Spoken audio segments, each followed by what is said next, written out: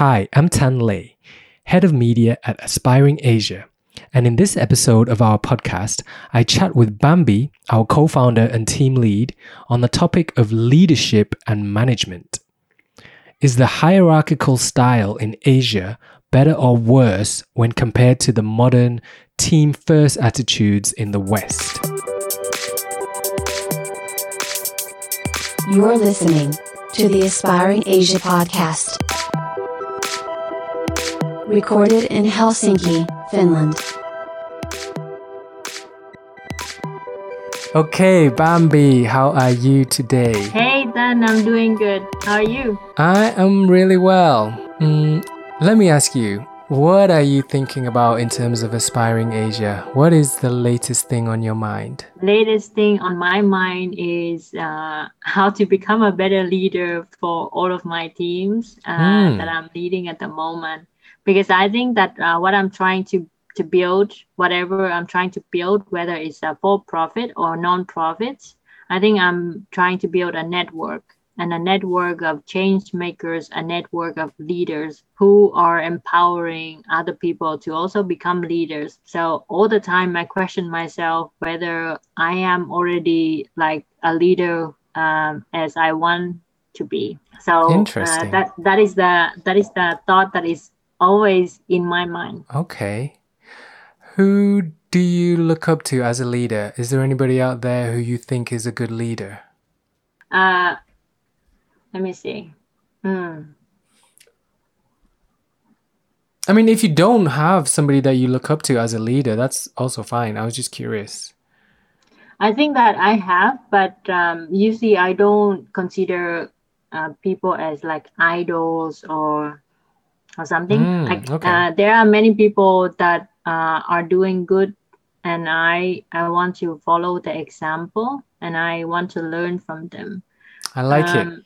So what you mean is you rather look at it on a situational basis rather than like just a person, because yes, people change. People, we're constantly changing. Exactly. So there's no point in saying this person is my favorite person, because if you really want to be specific, this person does not exist because he's already changed. Every moment we're changing. Yeah, exactly. Yeah, you speak my words. I think it's important for me to realize that everyone has their own goods and bads. So I usually tend to not idolize anyone, no matter how good that person is. That's good. Appearing to the outside world, because I know that person, just like anyone else, has their own problems, has their own flaws. So I learn from whatever good or bad things about that person. Good things so that I could apply, bad things so that I could avoid repeating the same mistake that they did. Other than that, I don't hold anyone in an idolized position. Yeah, I think that's smart. And it's quite a mature way of looking at it. It is difficult. I don't know. It doesn't come to me instinctively, because I like to, if I have a favorite person, that person is my favorite person. And I have to remind myself, okay, don't idolize. Especially growing up, I used to idolize musicians, sports stars. And I still do. Like the same people that I used to idolize as a kid, I still look up to them. But I think I've chosen wisely. So I think but we all think that. So I don't know. But I like your philosophy, which is you don't actually blindly follow one or two people. So you just look at the traits. Yeah, I think I look at their actions. I look at how they treat other people. So I don't just like look at them as a whole, because I don't have access to their whole life anyway. So I cannot summarize the whole situation. But no, you're assuming so much. Yeah. So whenever I have a chance to be exposed to that person, then I try to learn the best from them. Like, okay, not just the best, but also the bad thing, so that I learn from their mistake. And if something that I don't like about that person, then I know that, okay, I don't want to repeat the same mistake, for example. Okay, in that case, what do you think is a useful skill to have to be a good leader? What is a common trait that all good leaders have, or most good leaders have? For me, I think empathy. I think that that is a trait that is a little bit underrated when it comes to the leadership qualities. Because I think that there are so many good managers out there, but there are not so many good leaders yet.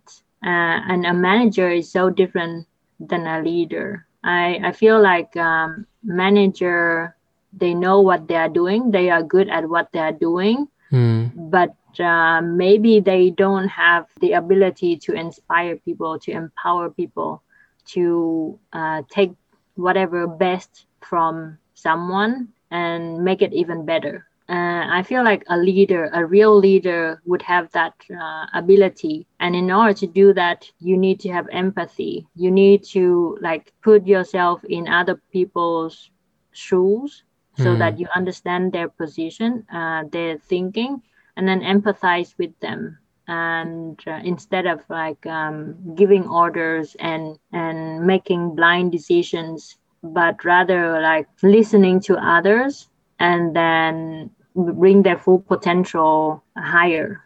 So I think that empathy is the skill that can do that from a leader. Do you think people without this skill, people without empathy, can still get into leadership positions? I think yes, because usually they tend to assume that someone is in leadership position just by the social status, just by the titles. I mean, the leadership position can be confused with the manager position.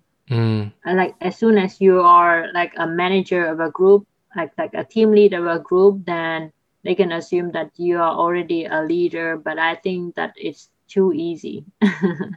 Leadership is difficult, and I don't think that anyone can master that. We can always try to get better at it, but there's no like perfect leader, because leaders are people too, and they need to make mistakes and learn from that. So there's no such perfect leader.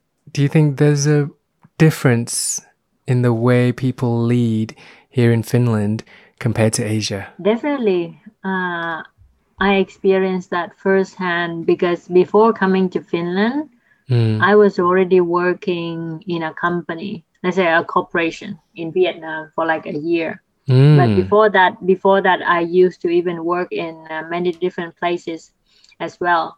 So definitely there's a big difference. There's a lot more hierarchy in Vietnam. And as an employee or as a team member, you are not often asked for opinion.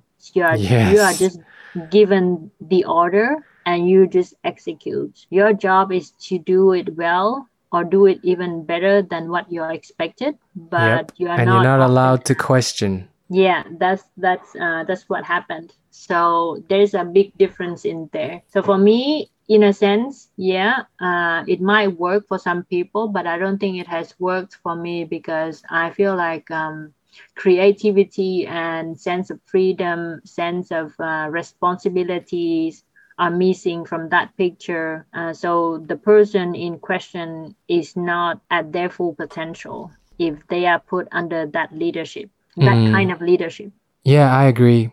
And also, the way I see it, it works for each place. For example, here in the West, it works to have that kind of leadership where everybody is a team and, everybody's welcome and they less of a hierarchy. In Asia, the hierarchy system works because I think they're really strict on merit. Because that system can only work if the leaders are good, like meaning they know what they're doing and they have the specific hard skills for the team or the company to thrive and grow. So the leaders really take a lot of responsibility And that's the only way it can work. Because if you're not allowed to question the leader, then that leader better know the way, right? Better have those skills. Here, you're allowed to question the leader. And when things go wrong, the leader doesn't take all the blame. I think that it's actually changing now when the new generations have been pretty active in, for example, opening their own company, and they're more exposed to, let's say, the Western standard. And again, the Western standard is not like the standard that everyone should follow, but I think there are some good things about that we should acknowledge, which is the equality. So I think that it's changing, especially companies being built by young people, and those young people have been exposed to like some outsider standards. So I think the water is changing in there, and I think it's a good sign. Yeah, I think so, because it's never a bad idea to get ideas from the whole team. I think it's always a good idea, even though, of course, sometimes the decisions can take longer to be made because you have so many different opinions. Good point. But the more heads you have at the table, then the more ideas you have. And from those ideas, then, of course, we will have the better ideas and then the best ideas. So we always need to have more opinions and more heads at the table. Yeah, that's a good point. But if you want it fast, I think there is a saying, if you want it fast, do it alone. But if you want the best, then what is the quote? Hold on, let me look it up. Well, yeah, I don't need to look it up. I know. But the general idea is, yeah, if one person is making all the decisions, and if that one person is extremely talented and intelligent and competent, then you gotta fall in. Look at Singapore. It was essentially built by one man, right? And if you look at here, what you're talking about, which is, I like the point you made, which is, yeah, decisions will take longer because it's decision by committee is always the least efficient way to make a decision. So you can look at it that way. Places like China, you know, the growth, the speed of growth, even Vietnam, the speed of growth of these Asian economies, they've moved fast, which means only a few people are making the decisions and they happen to be the right decisions. So they're growing really fast and they're developing. Here, it's slowing down a little bit. The growth of Western economies is slow because everybody's opinion counts and the bureaucracy it's very slow. There is that to consider. Now I think about it, that even now in my company, many decisions are being made by the team and we want to hear everyone's opinion. So that's why it takes longer. But I think it's good. I think it provides the employees the sense of responsibility, the sense of belonging, the sense that they are making a difference within the company. And that's what it makes difference between like a small company or a startup versus a big corporation. In my team, we have like a very decentralized decision-making power. So we want to get everyone's opinion before we make the decision. But of course, we cannot ask like for every single small opinion or small decisions.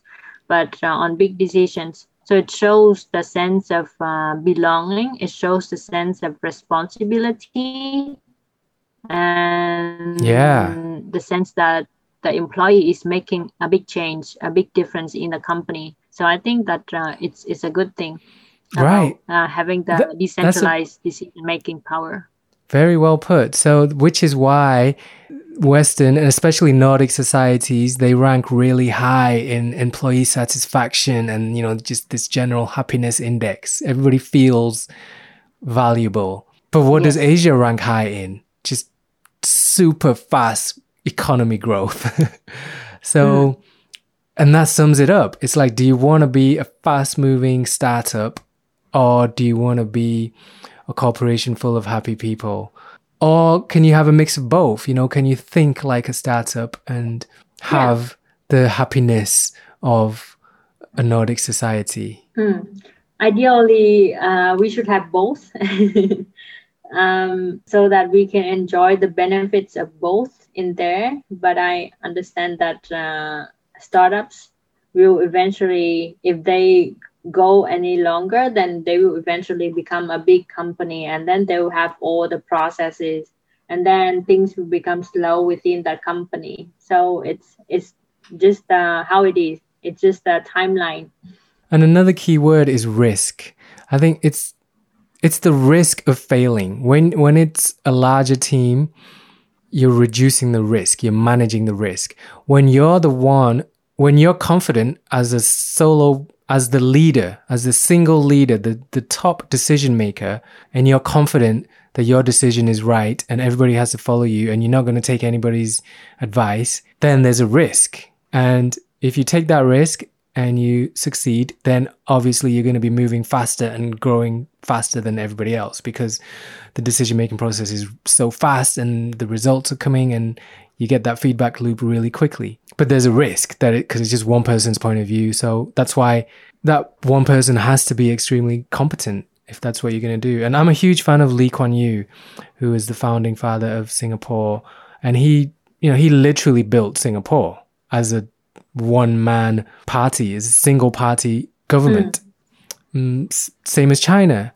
So, and you could argue that their system has worked because they've come out of poverty so quickly. So you can argue that that system does work if the leadership knows what they're doing or has a clear vision and is determined to get it. Exactly. I don't want to get too political, but you could argue that their system works. You could also argue the other side. Yeah, I totally agree.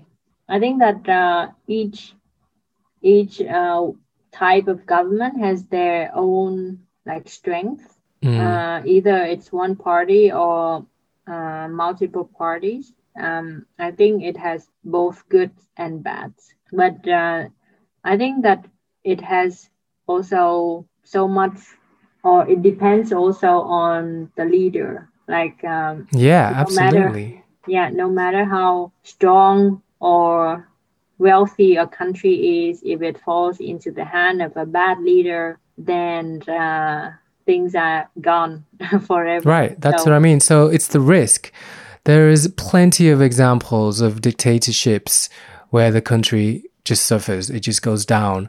And there are some examples of dictatorships where the country is prosperous.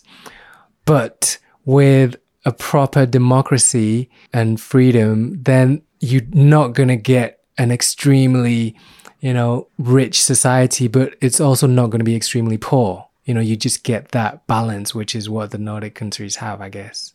It's a simplified way of looking at it, but that's a simplified version. Yes.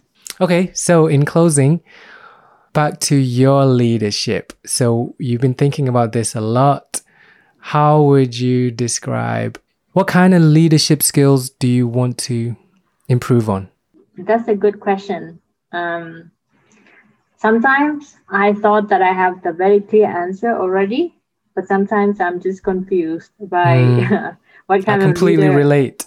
Yeah, but I think that for these very moments, I want to become an empowering leader.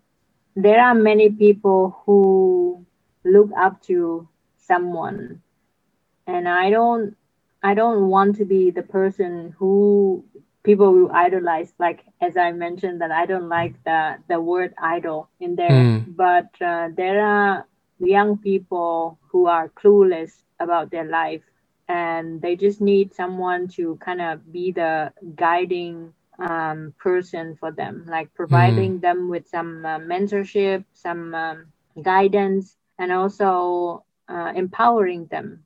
So I don't want to be like a superstar, mega leader who will run like many big companies and run the office being the president, because I think it's like a little bit too much of responsibilities to me. But I think that I would be more comfortable in leading a small team and make a difference within that team, and be close to my own team members and making sure that I treat them with dignity, treat them with empathy, treat them the way as I want to be treated.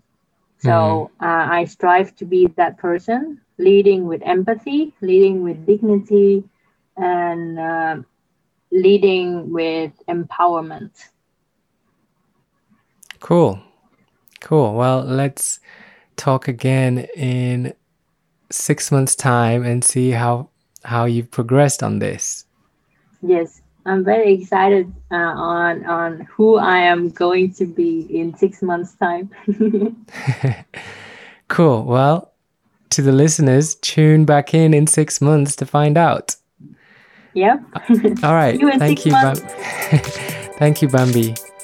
Thank you, Dan. It was a good talk. Thank you for listening to the Aspiring Asia podcast. Please subscribe for more episodes.